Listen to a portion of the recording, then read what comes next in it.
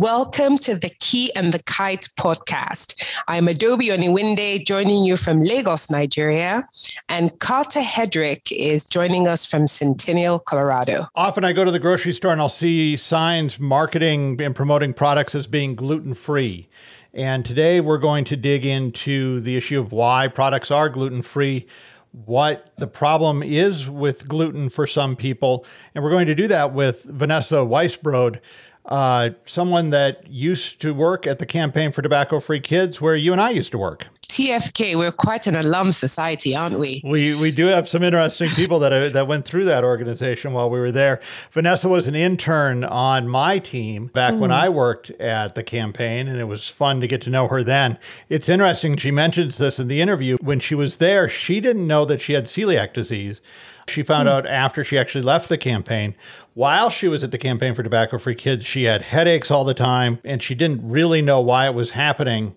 And so it was great to see her find out what was the cause of some of her health issues and actually be able to fix them. Wow, this was actually a really interesting one. I actually eat gluten-free food, gluten-free candy specifically, but I'd never heard of celiac disease. I know that there is a gluten-free requirement for people, but I had no idea. I didn't know about this disease. So really, really insightful one. We will dig into the issue of celiac disease and the problem with gluten for people who have celiac disease. Before we get to that, just would like to invite everyone listening to please go to your favorite podcast provider and rate us. Hopefully give us a good review. Those ratings and reviews help the algorithms that drive podcasts and drive which podcasts are promoted and which ones aren't. And so the more great reviews we have, the more people will find out about the Key and the Kite. Vanessa Weisbrod is the Director of Education and Community Engagement for the Boston Children's Hospital's Celiac Disease Program, where she works to build a robust community engagement and education program. Vanessa comes to BCH after 12 years as the director of the Celiac Disease Program at Children's National Hospital in Washington, D.C. In that role, she led the effort to create national recommendations for managing children with celiac disease in learning environments and research looking at cross-contact with gluten in shared kitchens and schools. Vanessa sits on the executive committee of the Harvard Medical School Celiac Research Program and the board of the Celiac Kids Connection. She's also on the executive council for the Society for the Study of Celiac Disease. She has authored 4 gluten-free cookbooks and wholeheartedly loves gluten-free food.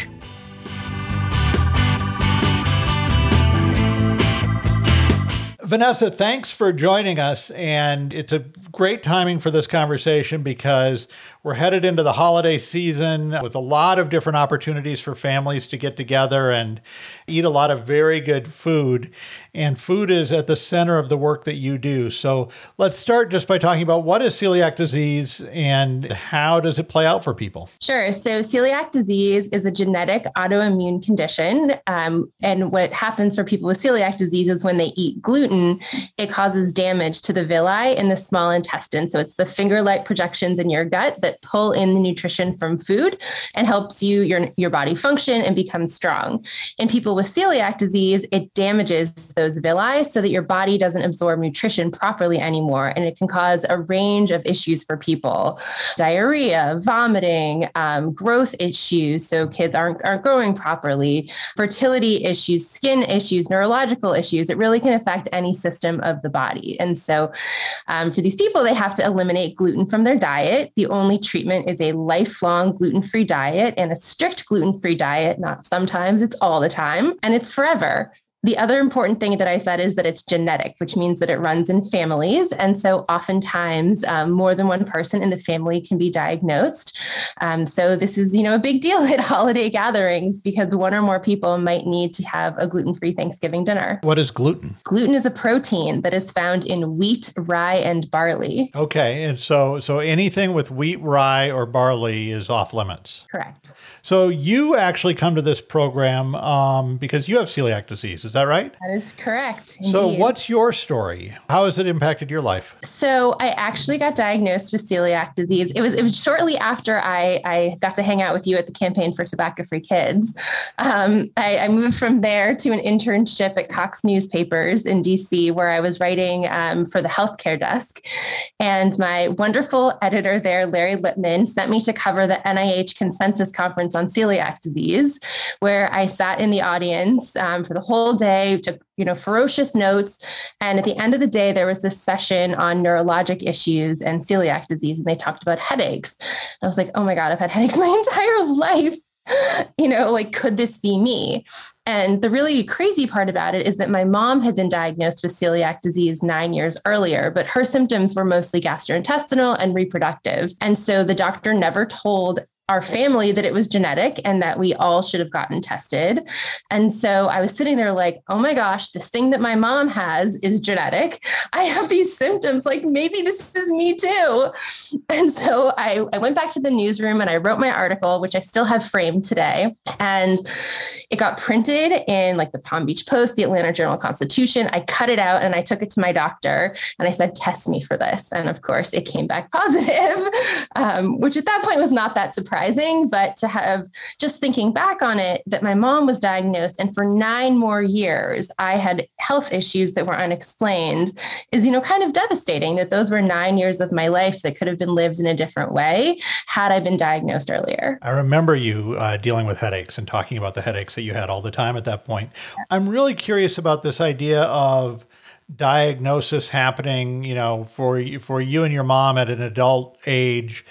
Is that when most diagnoses happen, or is it something that people find in childhood? How does that process work? So that's a really good question. We don't know exactly when celiac disease starts, but we know that the average age of diagnosis is around 40 years old. But so for me, I had symptoms since I was a little kid. I had seizures my whole childhood, ongoing GI issues, never as severe as my mom's were, but there was always something that wasn't right about me. And so I believe that had I been tested as a child, I probably would have come back positive. And that's one of the reasons that after I was diagnosed, I started volunteering at Children's National Hospital in DC, because to me, it was like, how can I let any other child go for so many years as the sick kid when a simple blood test could have changed their entire childhood? Are there standards for testing kids? So there are, but again, it takes a parent taking their child to the doctor and saying that something is wrong, and in often cases asking to be tested for celiac disease. So it's not an automatic kind of thing that happens. No, it's becoming more as awareness is growing. It was only in 2004 at this NIH conference that celiac was reclassified as a common disease. So prior to that, it was this rare childhood condition, and kids were only tested if they were really, really skinny. So really skinny arms and legs with these very big distended bellies.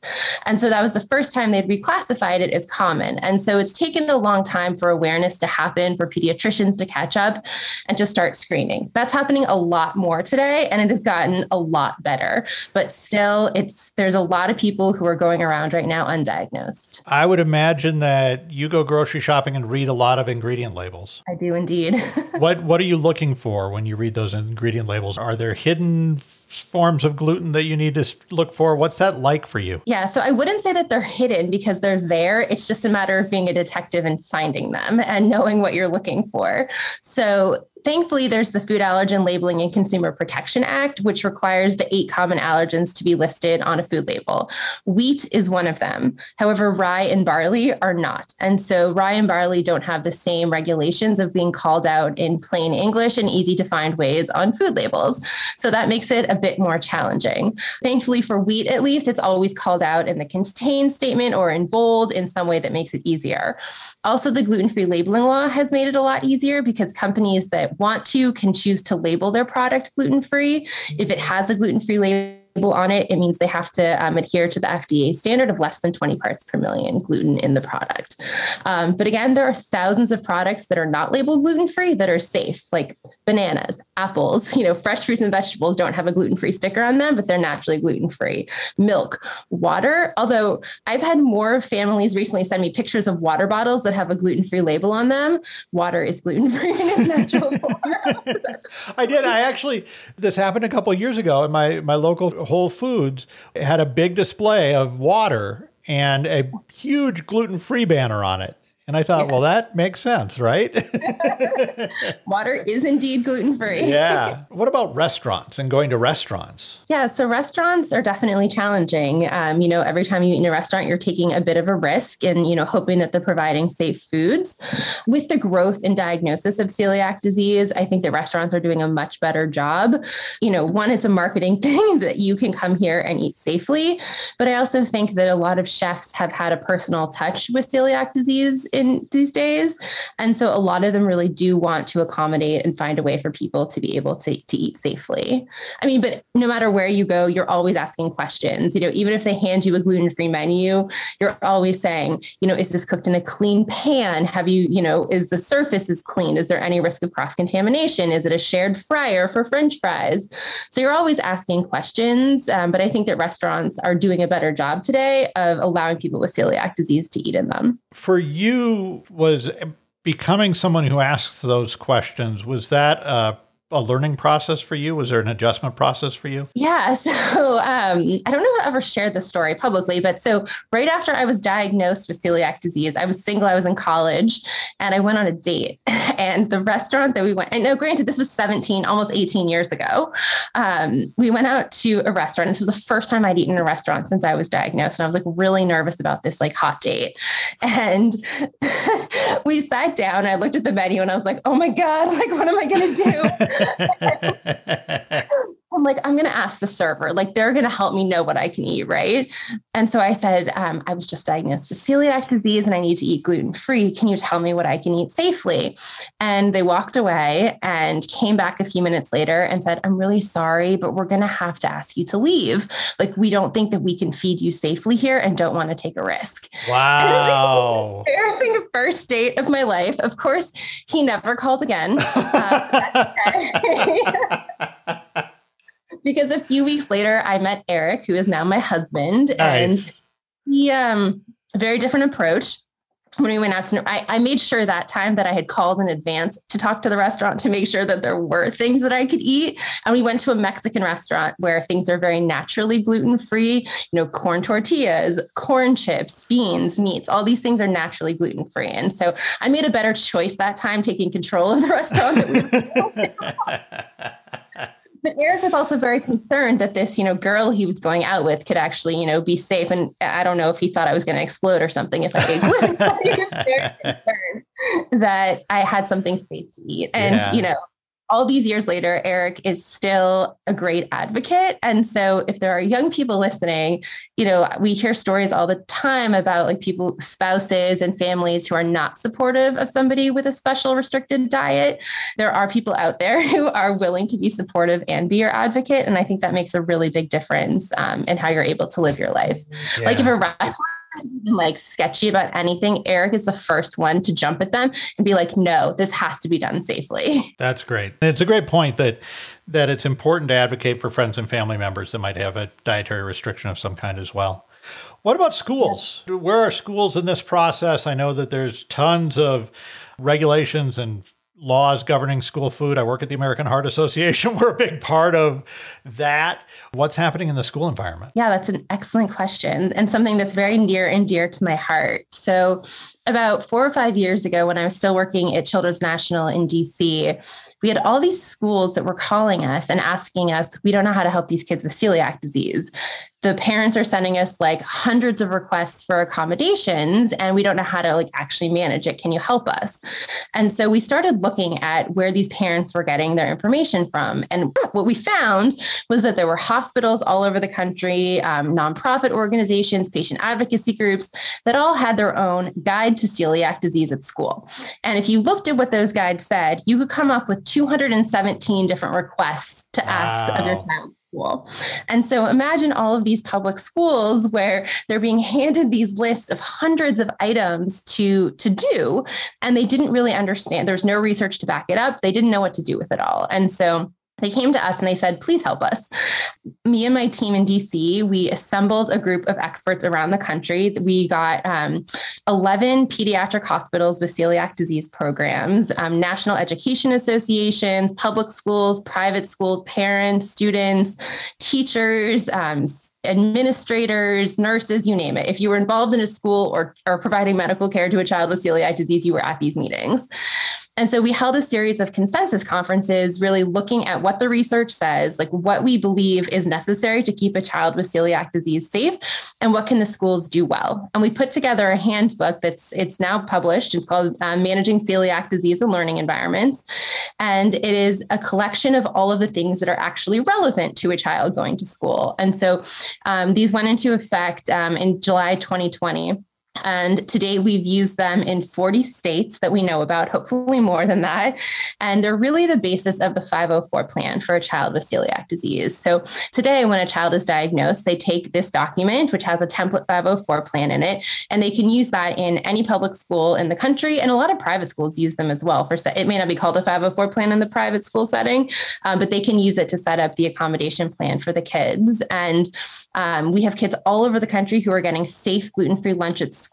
As I'm sure you know, like schools are giving free lunches right now. Yeah. And a gluten-free meal is included under that. And so we have kids all across the country who are getting access to safe gluten-free food at school, which is, great for them to be eating alongside their friends, but it's also a huge financial relief to families who, may have trouble affording the increased cost of gluten-free food, that their kids can get breakfast and lunch at school right now. That raises an interesting question.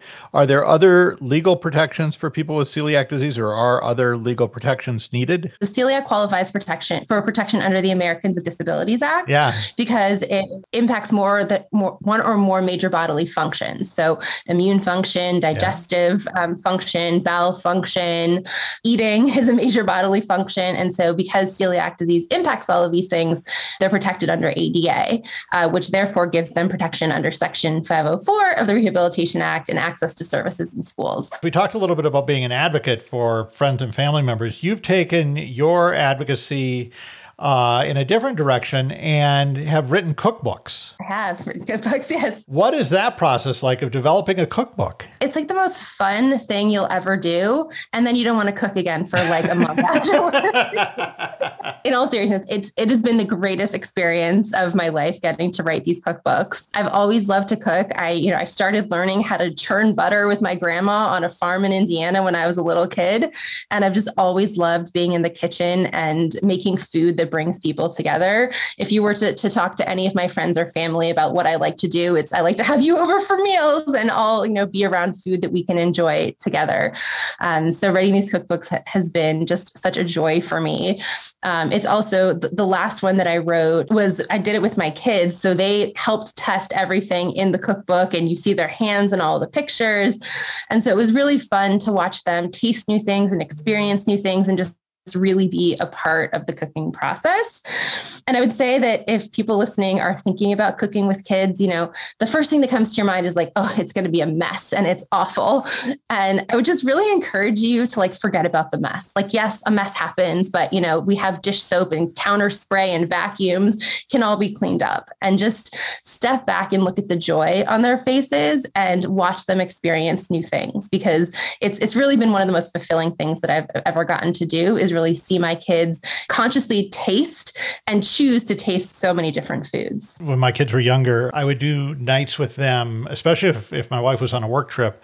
I'd take them to the grocery store and say, okay, we're going to eat whatever you put in the cart. We're going to make a meal out of whatever you put in the cart. And you could end up with a hunk of ginger and a box of macaroni and cheese, and you never knew what you were going to get. And then we'd just go home and figure something out, right? And you're right, we would make a mess, and by the time the kids went to bed, I would then be faced with, cleaning up the mess. But it was so much fun to get to do, so much fun to get to cook with them. Tell me about, draw a line for me from churning butter with your grandmother to cooking with your kids? Because that's an interesting through line. Yeah, I mean, I think just at a young age, because I was always in the kitchen with my mom and my grandma, and we were always cooking together, it was just something that I always found joy in, and something that I wanted to share with my kids when I had them. I can't ever remember a time where I wasn't in the kitchen with my family. And so I always just wanted my kids to be a part of that. Like you just said, like as soon as Brandon was born, like he was always at the grocery store with me and picking things out. When he was 2, I can't remember the childcare situation, but I had to take him with me to a fundraising dinner for the hospital. And so we were our chief of gastroenterology in DC, and they brought out like a platter of broccoli, and Brandon like climbed onto the table and was like grabbing chunks of broccoli and eating them. And John Snyder looked at me and he said, "What did you do to this child? And how did you get him to eat broccoli like this?" Like, he likes the color. And, to this day, Brandon loves to eat a head of broccoli. That's awesome. That's very fun.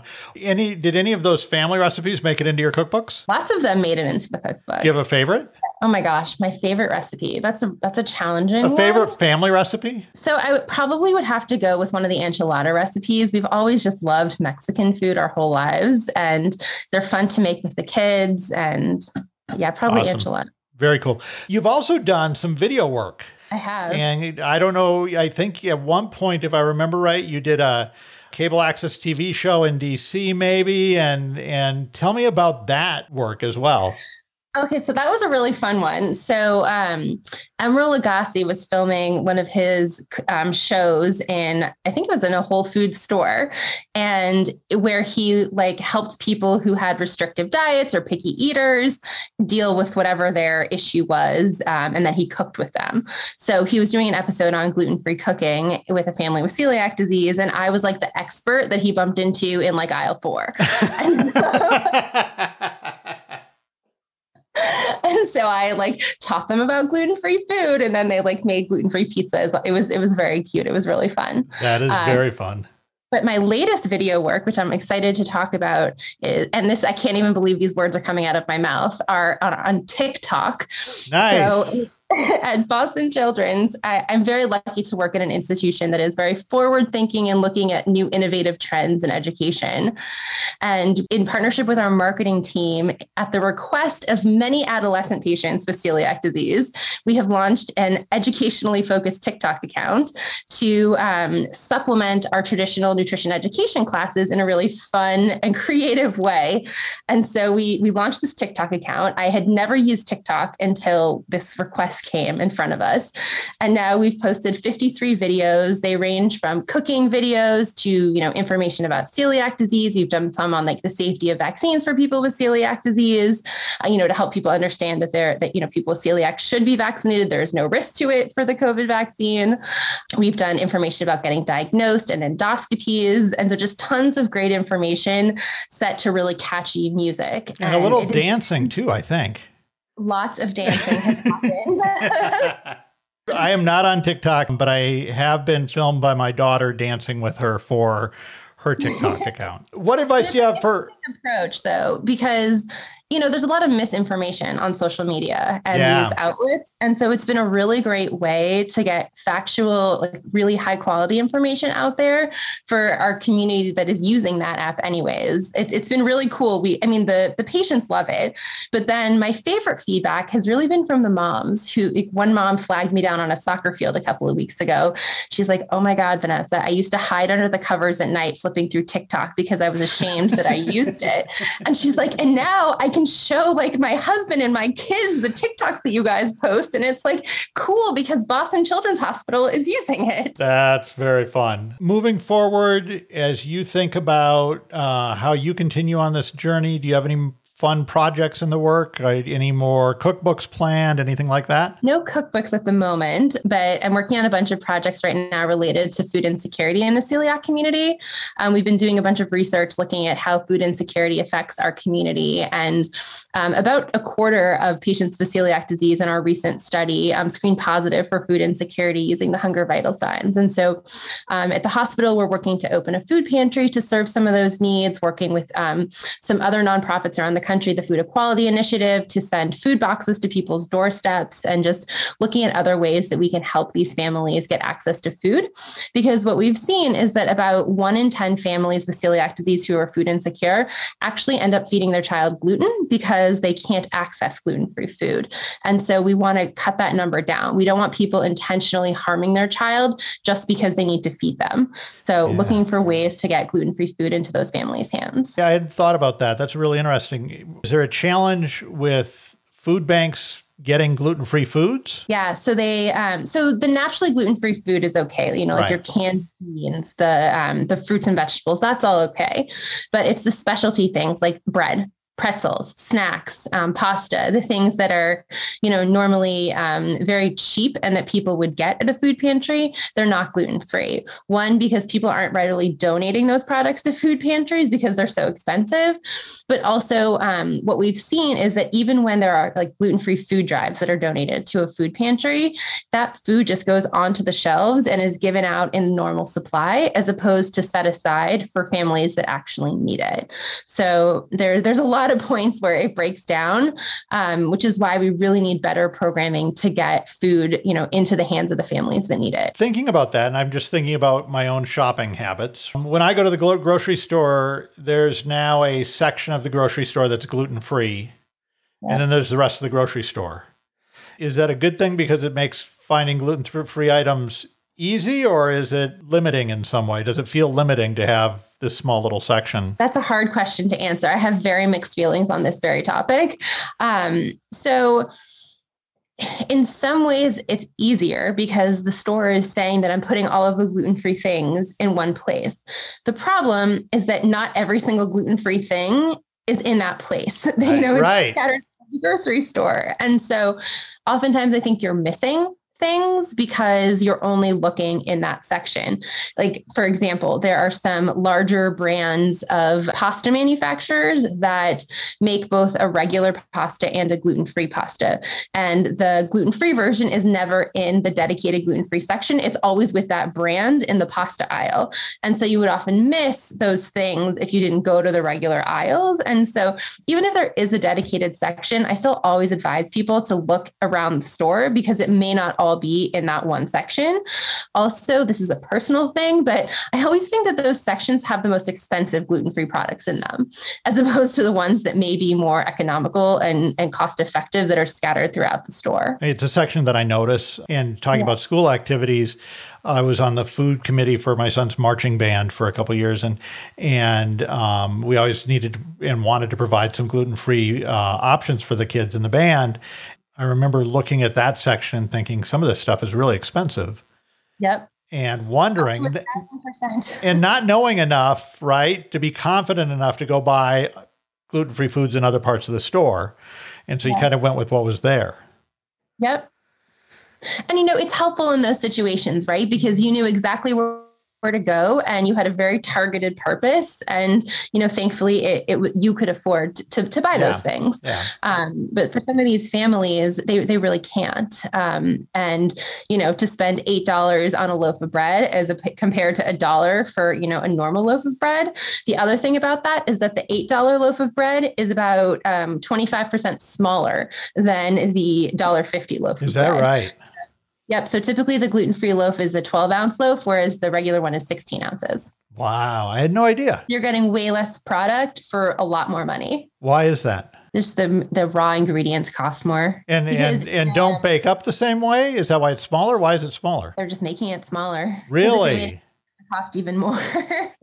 So it's a little bit of just making some money on a product that I have no idea, but maybe they think of it as a specialty product or something, and so they figure they can charge more. It is a specialty product, right? Yeah, and so they just figure because of that they can charge more, maybe. Well, and if you think about like the normal loaf of bread is made from wheat flour, right? So it's just one ingredient, whereas the gluten-free loaf, there's no one-to-one replacement for gluten-free, and so they're blending together lots of different flours. So it might be a blend of like brown rice and sorghum flour or almond flour, that these things that are just naturally more costly for the manufacturers retailers to purchase. We've got holidays coming up, and we talked at the beginning about holiday meals. Any tips and tricks for holiday meal planning? Plan ahead. Start talking to your family early about what's on the menu so that you know what you can have and what you can't. I always recommend, being an active part of the cooking for holiday meals so that you don't feel left out. If there's something that's really important to you, like if you definitely want gluten-free stuffing, volunteer to make it. Make sure that you have the things there that are going to really make you happy so that you're not miserable and feeling like you're left out. Also, if it's going to be a mixed meal, so if there's going to be some things that are gluten-free and some things that are not gluten-free, separate them so that there's no chance of cross-contamination with sharing of utensils, and just make sure they're far enough apart so that doesn't happen. Also, serve yourself first. Get there before other people are cross-dipping and going back for seconds, and there's risks of contamination. Is it really that sensitive? For some people, it can be, wow. Yes. Yeah, I didn't know that. What if I'm hosting Thanksgiving and I've got someone coming who I know is gluten-free and I've never dealt with it before? What's the best thing for me to do? Call them and ask them how they would want it handled. Tell them what you have planned for food so that they know what is going to be there and can make good decisions about, something that they might want to bring. If you're going to ask them to bring something, don't suggest like fruit, because like anyone could bring fruit that's safe to a gathering. Ask them to bring something that someone else might not be able to provide safely to everyone. Like for Thanksgiving, like the stuffing, side dishes that might have breadcrumbs in them, those types of things. The other big thing for Thanksgiving is that if you're going to have stuffing that is not gluten-free, do not stuff the turkey with it, because then the entire turkey becomes unsafe for the person with celiac disease. So keep it in a separate dish so that there's no contamination. That is great advice. If people want to learn more about celiac disease, where should they go? So our website is childrenshospital.org/celiac. You can also look up on TikTok, the Boston Children's Celiac account, which is really fun. And we actually have lots of videos that we've posted this week on safe Thanksgiving practices. Well, this has been a great education. I've learned a ton.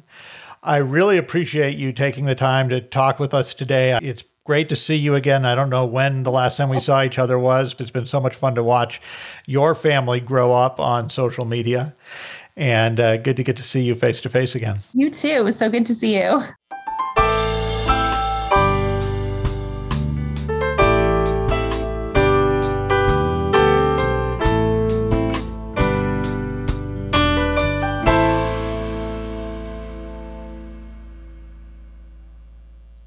Well, Carter, I have to tell you, as often happens when we do these podcasts, I learn something new every time.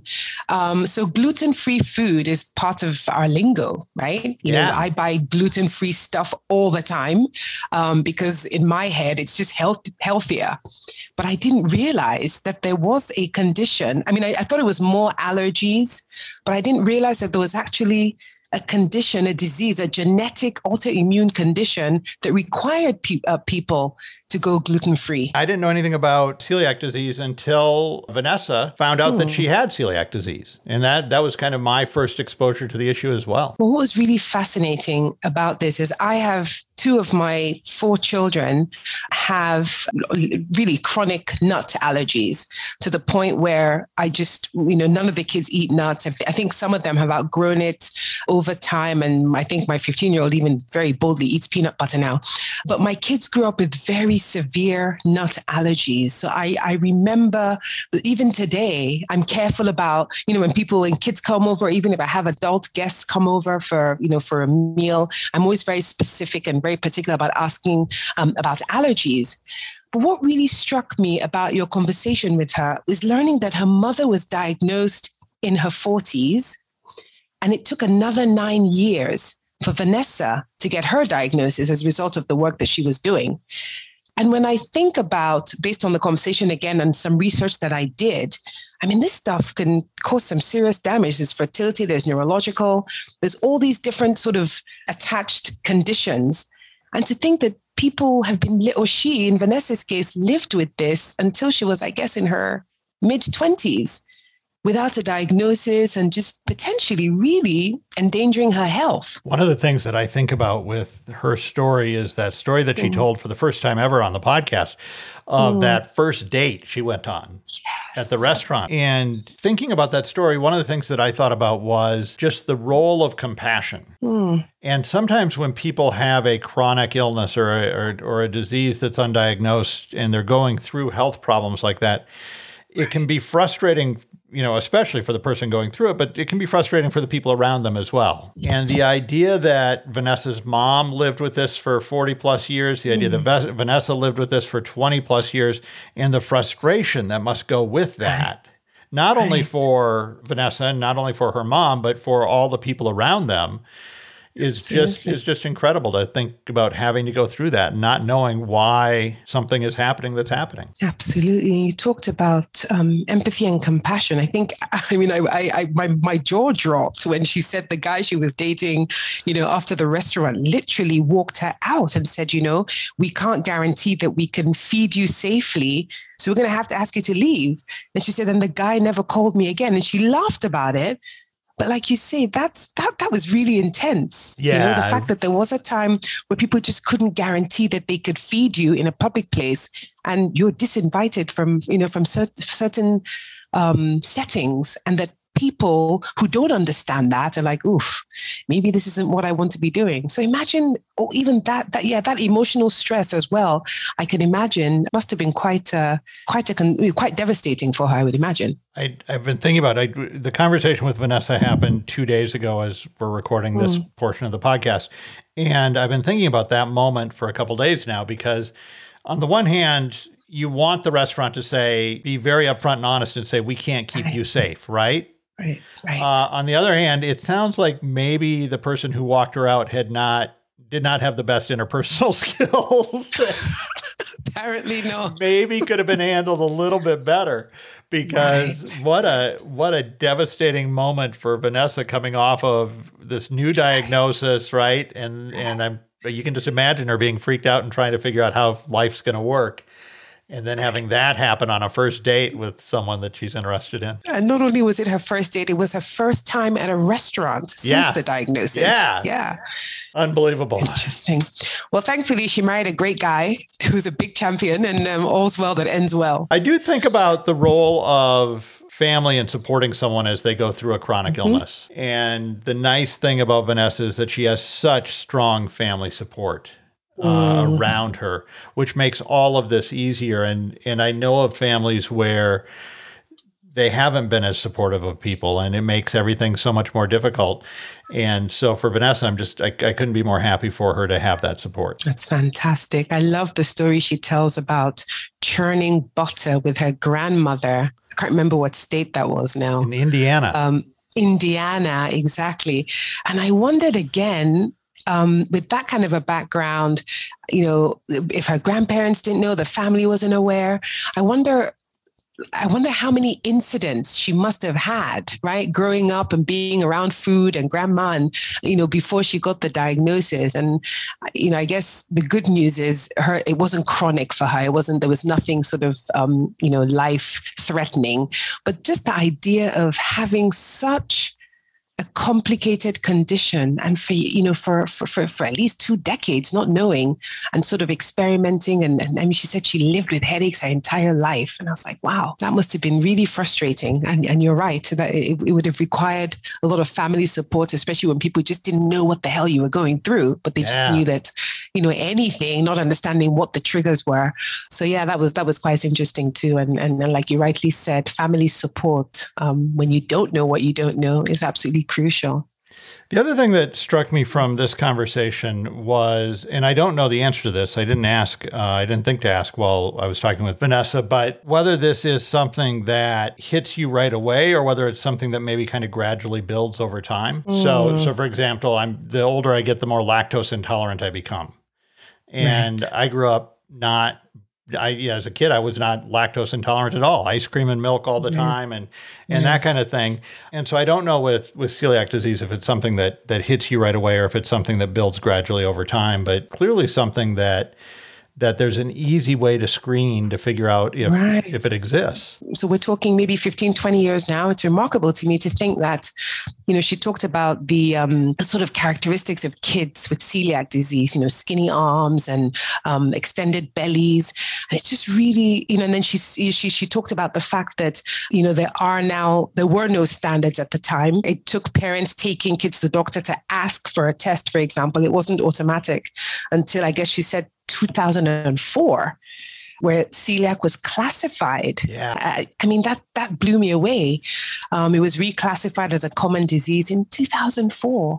And the testing is still not automatic, which was interesting to me too, right? Because you could, it strikes me that something that you could just, if you, especially as a medical provider, you knew that was part of some, family history, it would seem like that could just be made an automatic test. Right. Which is what happened to her. She got all this knowledge at the conferences and she said, test me for this. And sure enough, she was positive. Yeah. So for something that seems so it's obvious. I mean, there are side effects, there are things that you can actually look at kids apparently and have an idea that this might be a thing.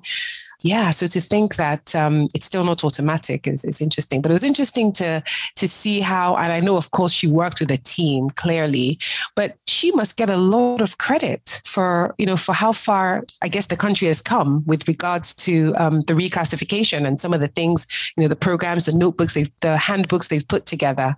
It just sounds like she was quite a champion. And has been a champion since her diagnosis. And continues. Yeah, and I love that part of her story, the idea that she embraces this and then goes on to write 4 cookbooks so far, and to do some television work. I love that idea that let's go figure out how to turn this into something positive. I love what she said about using TikTok, for example, and how her campaign, her awareness raising campaign, is all the way down to TikTok, and I guess that's that says a lot about technology and the times we live in, and the fact that really there's almost no excuse not to find things out when something's wrong. And she does it in such a fun-loving, full of life kind of way. Yeah. The other piece that I hadn't really thought about until she raised it in our conversation is the idea of what happens when you're already food insecure. What happens when you don't have the resources maybe to pay more for gluten-free products, and how does such a diagnosis impact your family life? And I hadn't really thought that through before, but it's definitely something that's worth thinking about and something that's worth trying to figure out how to help those folks out. Right. It was actually, it was heart-wrenching. I actually wrote this down and I need to go back and do more research. She said 1 in 10 families where celiac is present are also food insecure, which means they're also poor, but they end up, because they can't, in quotes, access gluten-free food, parents intentionally, are harming their kids by giving them foods that they know are not good for them, even when they do have the diagnosis, because they can't afford it. And that broke my heart. That's brutal. You think as a parent, how much time and energy you put into thinking about how you provide for your children, and the stress that you already are under if you don't have the resources to necessarily provide for every meal. And then you add something like this on top, and that stress piles on and becomes overwhelming fairly quick. Right. And she talked about challenges with food banks. And I thought, well, it's the US, for example. There's food banks. People are aware if grocery stores are stocking gluten-free food. Of course, food banks are already dealing with that. And, she talks about the fact that, it's obvious stuff like fruit and veg that are gluten-free, but the cheaper stuff like snacks and breads and pretzels are the stuff that people donate that, the less expensive stuff, the less expensive options aren't naturally gluten-free. And then she talked about the fact that those who are aware and those who donate gluten-free food, unfortunately, the banks and the kitchens don't demarcate those for people who need it. It just sort of goes on to the general. So either way, they're suffering. Because they just don't have access even when it's there. And food banks are in a little bit of a tough spot because they need shelf-stable, long-lasting items, right? And so fresh fruits and vegetables have always posed a little bit of a challenge for food banks. Food banks are doing an amazing job in the United States of trying to figure out how to get more fresh fruits and vegetables to folks who are food insecure. But that shelf stable stuff is the stuff that will last for a long time, that makes the life of food banks so much easier. And often gluten can be an issue in those foods. So going back a little to the advocacy work that she did, and the fact that they were able to come up with a guidebook. I guess she said they assembled experts in pediatric hospitals, a whole bunch of stakeholders, schools, parents, and they came up with this handbook. And I guess as a result of that, also, schools are now required to serve gluten-free food. But my question was, and you might know this, I don't know, is this for public schools as well, or was it private schools? It's for public schools. And so the guidebook that she did was for public schools, although she said, a lot of private schools are picking it up and adopting it as well. That's awesome. A great conversation with Vanessa. I really enjoyed the time that we had together, and enjoyed getting to do it right before the holiday season as families are gathering and people think about trying to prepare food for family and friends, and all the different thought processes that go into that. As we release this episode of the podcast, it's 2 days before Thanksgiving in the United States. So for those of you in the United States that are celebrating Thanksgiving, happy Thanksgiving. And we'll move into kind of the December holiday season now. Adobe, I think about things to be thankful for at this time of year, I am thankful that you have come on and done this podcast with me, and it's been a lot of fun. And I look forward to many more episodes with you. Oh, Carter, same here. And if I can just take us back a little bit, one of the great things she said about the holidays and Thanksgiving and how people can plan, just to remember, she said some really good things about if you want gluten-free stuff, bring it, make it, be a part of the process. The stuff about the stuffing was really interesting. Yeah. If you stuff your turkey, it's got to be gluten-free stuffing. Yeah. Or stuffing on the side. So really practical stuff. I thought about that a lot. It is Thanksgiving. I'm in a country where we don't celebrate Thanksgiving, but I do as a family tradition because, I was in the States most of my sort of young adult life and we started Thanksgiving. So happy Thanksgiving to you, Carter, and your family. And I look forward to picking this up after the holidays. The Key and the Kite podcast was created and hosted by Carter Hedrick and co-hosted by me, Adobe Oniwinde. Our social media manager is Laurel Hedrick. If you've enjoyed today's podcast, please help us out and let other people know. You can also rate us and provide a review on your favorite podcast provider. You can also find us on Twitter and Instagram at Key and Kite Pod. Music for The Key and the Kite is written and performed by the A.V. Grouse Band. Their first album, The Devil May Care, reached number 10 on the Billboard Blues album chart. Their new album, Telltale Heart, debuted at number 7 on the Billboard Blues album chart. Learn more at avgrouseband.com. Thanks for listening. We appreciate it. Please join us again in 2 weeks.